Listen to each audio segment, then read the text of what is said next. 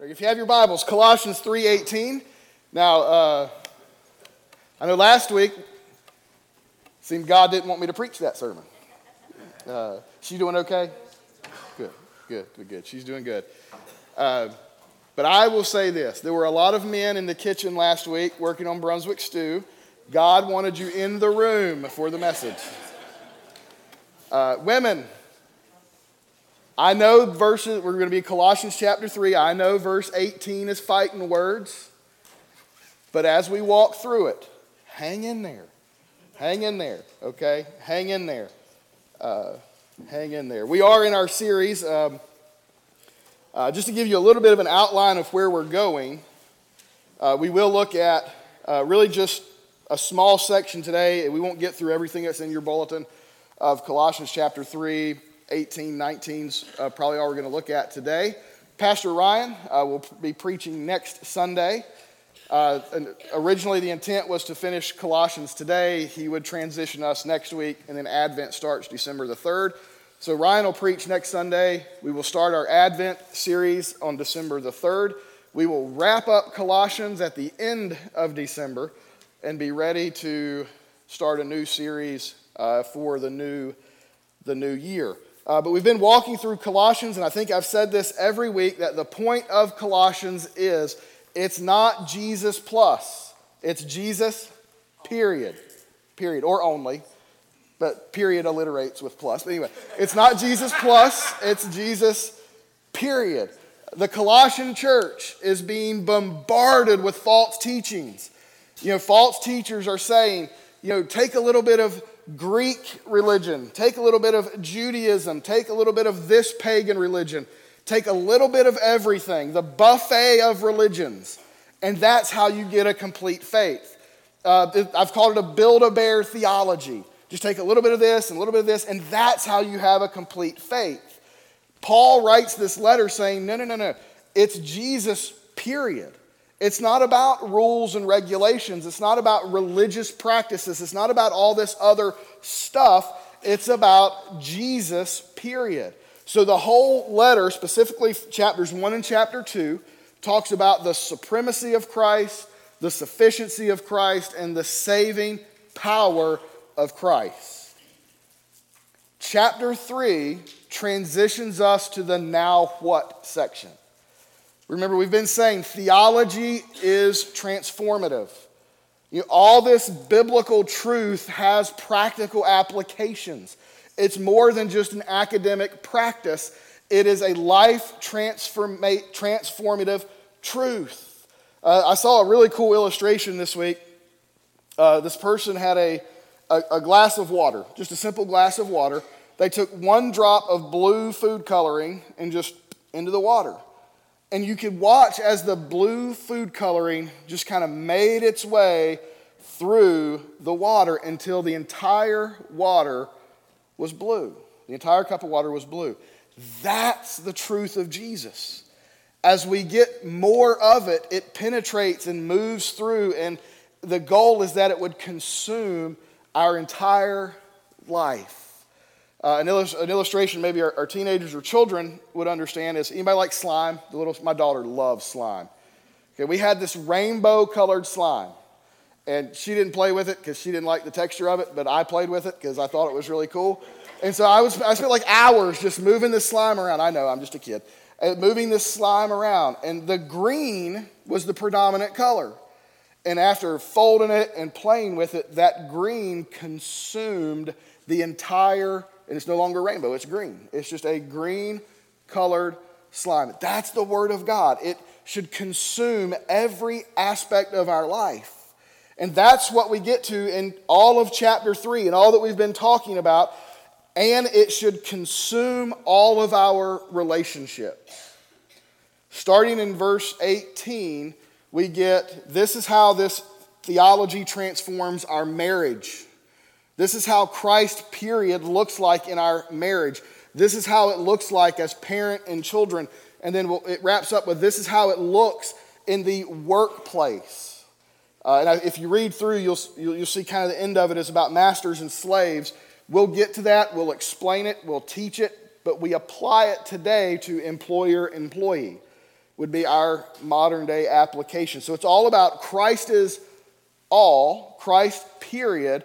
So Christ should be the center of all our relationships. Christ should guide and direct everything we do in our marriages, in our parenting, in being a child, and being a boss, or being a worker. And so here's what it starts. Colossians 3, starting in verse 18. We'll read the whole section just to prepare us for the coming weeks, but we'll focus on 18 and 19 this morning. Wives, submit yourselves to your husbands. Them fighting words, I know. Stay with me. Wives, submit yourselves to your husbands, as is fitting to the Lord. Now, husbands, if you've checked out, check back in. This is important. Husbands, love your wives and don't be bitter towards them. Children, obey your parents in everything, for this pleases the Lord. Fathers, do not exasperate your children so that they won't become discouraged. Slaves, obey your human masters in everything. Don't work only while being watched as people pleasers, but work wholeheartedly, fearing the Lord. Whatever you do, do it from the heart as something done for the Lord and not for people, knowing that you will receive the reward of an inheritance from the Lord. You serve the Lord Christ. For the wrongdoer will be paid back for whatever wrong he has done, and there is no favoritism. And then going into chapter 4, masters, deal with your slaves justly and fairly, since you know that you too have a master in heaven. Let's pray together. Father, as we open this book, as we open your book, your word, we pray that it would be a lamp to our feet, a light to our path. And Father, this morning, what we know not, we pray that you would teach us. What we have not, we pray that you would give us. What we are not, make us. In Jesus' name, amen and amen. The one main truth I want us to look at this morning is Christ is all. Put Christ first in your marriage. If you are married, then you know how hard marriage can be. Amen? Yeah, I usually don't ask for amens, but I just think that's an amen. You know how hard. You know that marriage has ups and downs, that marriage has conflict of personalities, that there are, I want to do this, I want to do this, that there's something called selective hearing. That, listen, I know that people think men have it, women have it too, okay? In my case, I have selective forgetfulness, but that's okay. Marriage is tough. Marriage is hard, and Paul gives a model for what a Christian marriage should look like, based really on biblical principles that go back to Genesis. Now, if you're not married, don't sleep on this, okay? Because if you're single, if you're young, these are principles that you need to store in your heart. These are the type of man you're looking for, the type of woman you're looking for, Christian men, Christian women to be your husband or to be your wife. So if you're not married, if you're not even dating, that's okay. It's the Word of God. You need to listen to it and put it into practice when that day comes. These are important truths. Now, for Paul writing to this church, when they would have read this, mouths would have dropped open, because this is radical in this ancient world. And we'll unpack what these two words mean, and we'll unpack why it's so radical in that world. But it's just as radical for us today, but for different reasons. But either way, this is a counter-cultural message. So let's start. Okay, let's start with the words that 2 weeks ago had all the men in the room saying amen when I teased the coming of this message. Wives, submit yourselves to your husbands. Let's look at what the word submit means, because I think we can all agree that has a negative connotation to it in our culture.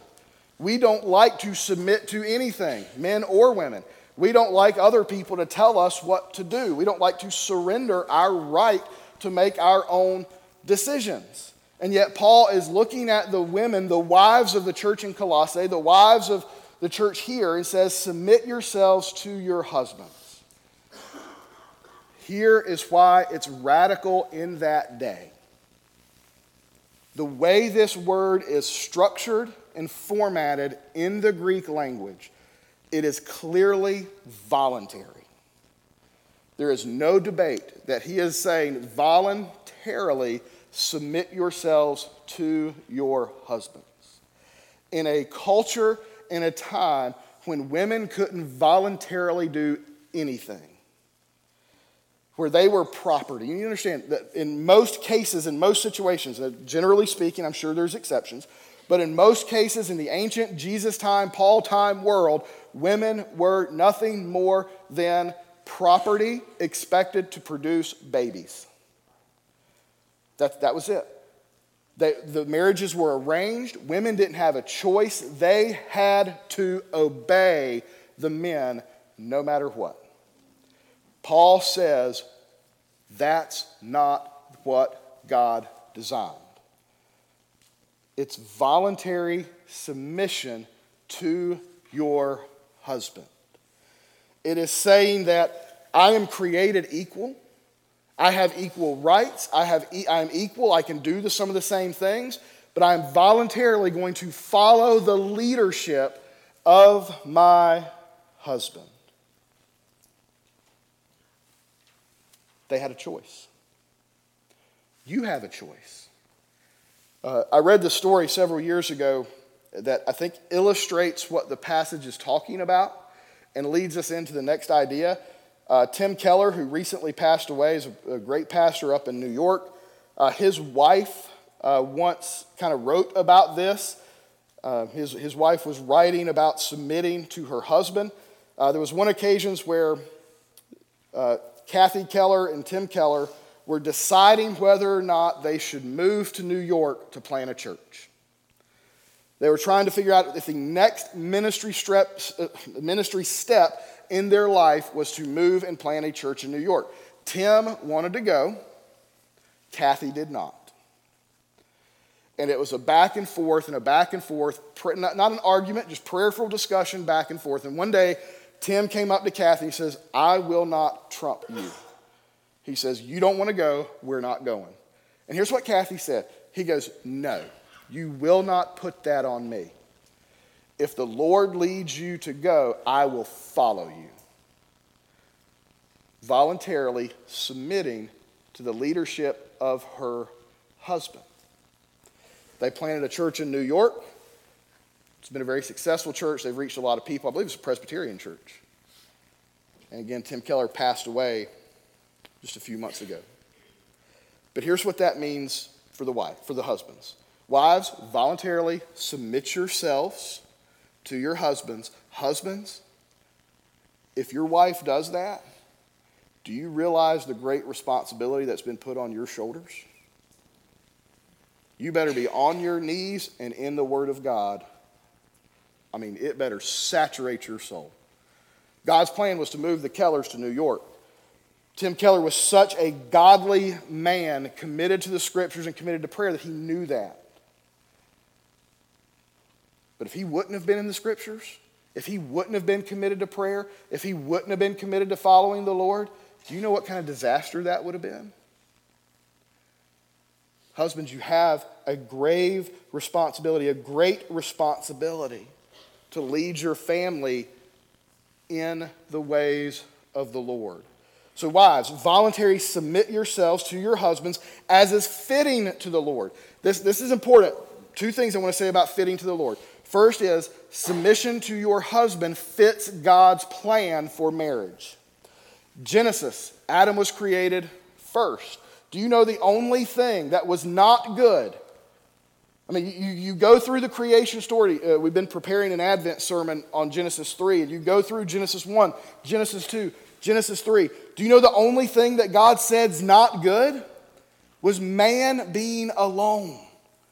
He said it is not good for man to be alone, so God created the woman. God created Eve not to be a step stool. When I do marriage counseling, God didn't take Eve from the foot to be stepped on by the man. God didn't take Eve from the head to be over the man. Took him from the rib to be beside the man. to be a helper for the man, to complement the man, to complement the work that God had already called the man to do. But God was clear that the man has the spiritual responsibility to lead his family in the ways of the Lord. Adam failed greatly at his responsibility. Because when Eve is being tempted by the serpent, and when she takes a bite of that apple, the scripture says she turned and gave it to Adam. Adam was right there with her, and he didn't say anything. He failed to live up to his God-given responsibility to lead his family. Why would Eve have submitted to a man who doesn't show leadership? And he didn't. He failed at his God-given responsibility. The second thing about fitting to the Lord that I want to say this is, ladies, it is not fitting to the Lord for you to submit to a couch potato tyrant. It's a pretty good phrase. You might want to write that down. Thanks to the week, an extra week to prepare, came up for couch potato tyrant. Thank you. It is not fitting to the Lord for you to submit to a couch potato tyrant who wants you to bring him a bag of chips and a cold drink so he can watch the Panthers lose to the Cowboys by 40 points on a Sunday afternoon. You knew I was going to work it in. It's like the whole depressing part of my Sunday, right? It is not fitting to the Lord for you to submit to a man who verbally or physically or spiritually abuses you. So it is voluntary submission, absolutely. But if your husband is not following the Lord, if he's not treating you the way the Lord has commanded him to treat you, you do not have to submit to him, because that is not fitting to the Lord. If he's asking you to do something or participate in an activity that is unholy, don't submit to him. You submit to him because it is fitting to the Lord. You sacrifice to follow your husband, who loves you, who cares for you, who is following the ways of the Lord. Paul writes this in 1 Corinthians. I think this is very fitting. But I want you to know that Christ is head over every man. That's not a period. It keeps going. It's a comma, but we're going to just stop. Christ is the head of every man. Do you think, wives, listen, do you think you could submit to a man who loves the Lord? Can you submit to a man who is in the scriptures, who is on his knees, who you know and trust is doing what the Lord has commanded him to do? Who treats you the way God intended him to treat you? Again, Paul says, but I want you to know that Christ is the head of every man. The man is the head of every woman. God is the head of Christ. When you read this passage and the passage of Ephesians and in other passages, women, you are not inferior to men. Men, you are not superior. You are equals. God just designed marriage for the man to be the spiritual leader and for women to voluntarily submit. Now, men, you have the responsibility to lead well. You have the responsibility to love your wife. Paul says in Ephesians to love your wife as Christ loved the church and gave himself up for her. Literally, what Paul says in Ephesians is you die for her. You put her needs and her ideas above your own. That you treat her, my mom always taught me to treat Jennifer like a queen. You treat her like a queen. Husbands, you have the responsibility to love your wife. This is countercultural to that day because of the word Paul uses is the agape love. Greeks had the word for sacrificial loves, agape. They did not believe it could be lived out in any way, shape, or form. They thought that this level of love was impossible to obtain. Sacrificial, unconditional kind of love. And yet we see it when Jesus died on a cross, unconditionally loving the people who are putting him there. And Paul says, husbands, love your wives. You realize that love was rare in Jesus' day? Husbands didn't love their wives. They're property. They're giving them babies. Marriages weren't based upon love. They're based on mutual agreements between two families that were mutually beneficial. You talk to my father-in-law, he's going to remind you that I never gave him the 200 goats that my family promised him. I don't even have goats, but I don't know where that came about. There was no love in marriages. And there's exceptions. But the majority of people in this culture, there was no love. They barely saw each other. And Paul says, the new life you have in Christ, the way God intended it to be, is husbands sacrificially and unconditionally love your wives. In Ephesians, it's love your wives because it is pleasing to the Lord. Love your wife. And do not be bitter towards them. Love your wives and do not be bitter towards them. Don't treat them harshly. Don't treat them in a tyrannical dictator kind of way. Husbands, if you want them to submit, love them the way God tells you to love them. Lead them the way the Bible tells you to lead them.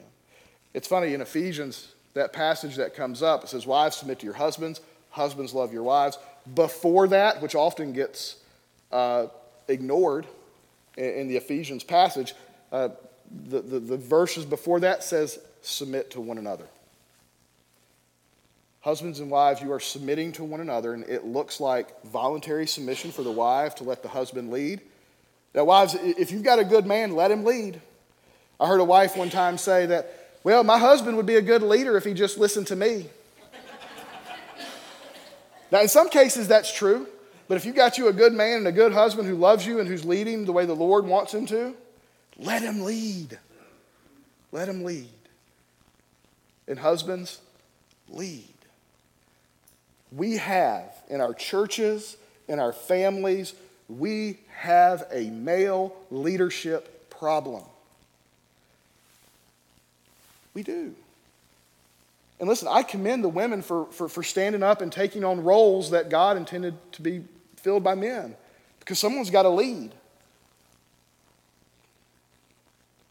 We have a leadership problem in our men. Maybe it's because for decades, sitcoms have depicted men as just aloof. I love Everybody Loves Raymond, but that guy's an idiot. Yeah, right? We need men who are willing to follow the lordship and leadership of God and lead their families the way the Bible teaches and to lead the churches. Because God designed the men to be the spiritual leaders. It's not demeaning towards women. It has nothing to do about equality. It has nothing to do about supremacy or inferiority. That's just how God designed it. If he'd have done it the other way, maybe the world would be a better place. I don't know. I'm not going to question God's design. Husbands, love your wives. It's a great responsibility. Because husbands, you will stand before God and you will answer for your failed leadership. Husbands, if you get frustrated that your wife won't listen to you, look in the mirror before you point the finger. And wives, let them lead. Let them lead. If it's fitting to the Lord, as is fitting to the Lord. So Christ is all. That's our theology. The practicality. Put Christ first in your marriage. You're going to struggle. I tell young couples when I do premarital counseling all the time that there are two sinful people who are becoming one. There's always going to be conflict. But marriage, from cover to cover in the Bible, is used to describe Christ and the church. We are sinful. We are fallen. We make mistakes. We mess up. We rebel. We run away from God. And Christ loves us unconditionally and sacrificially. That's how marriage is supposed to be. But don't forget, Christ loves you unconditionally and sacrificially. Let's pray together. Father, we thank you for this text. We know it's hard. We know that it flies in the face of our culture. We know that it is misinterpreted and misrepresented, and people think it's demeaning towards women and elevating towards men, but it is not. Father, this is a beautiful picture of how marriage should function.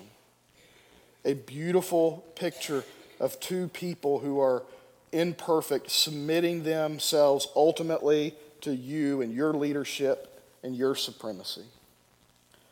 But Father, I know there are marriages that are struggling. I know there are husbands who are not living up to their God-given responsibilities. I know there are wives who are struggling to submit to the leadership of their husbands. But ultimately, the root cause is they're not submitting to the leadership and lordship of Christ. Father, help our couples who are here, help our future couples, help them to submit to you, help them to surrender to you, help them to follow you in all they do, and help them to follow you in their marriage. Father, we pray for those who are fighting, who are experiencing conflict, for couples who are going through divorce. Father, if there is a way of reconciliation, we pray for that. But we know that there's forgiveness if reconciliation is not an option. We ask this in Jesus' name. Amen.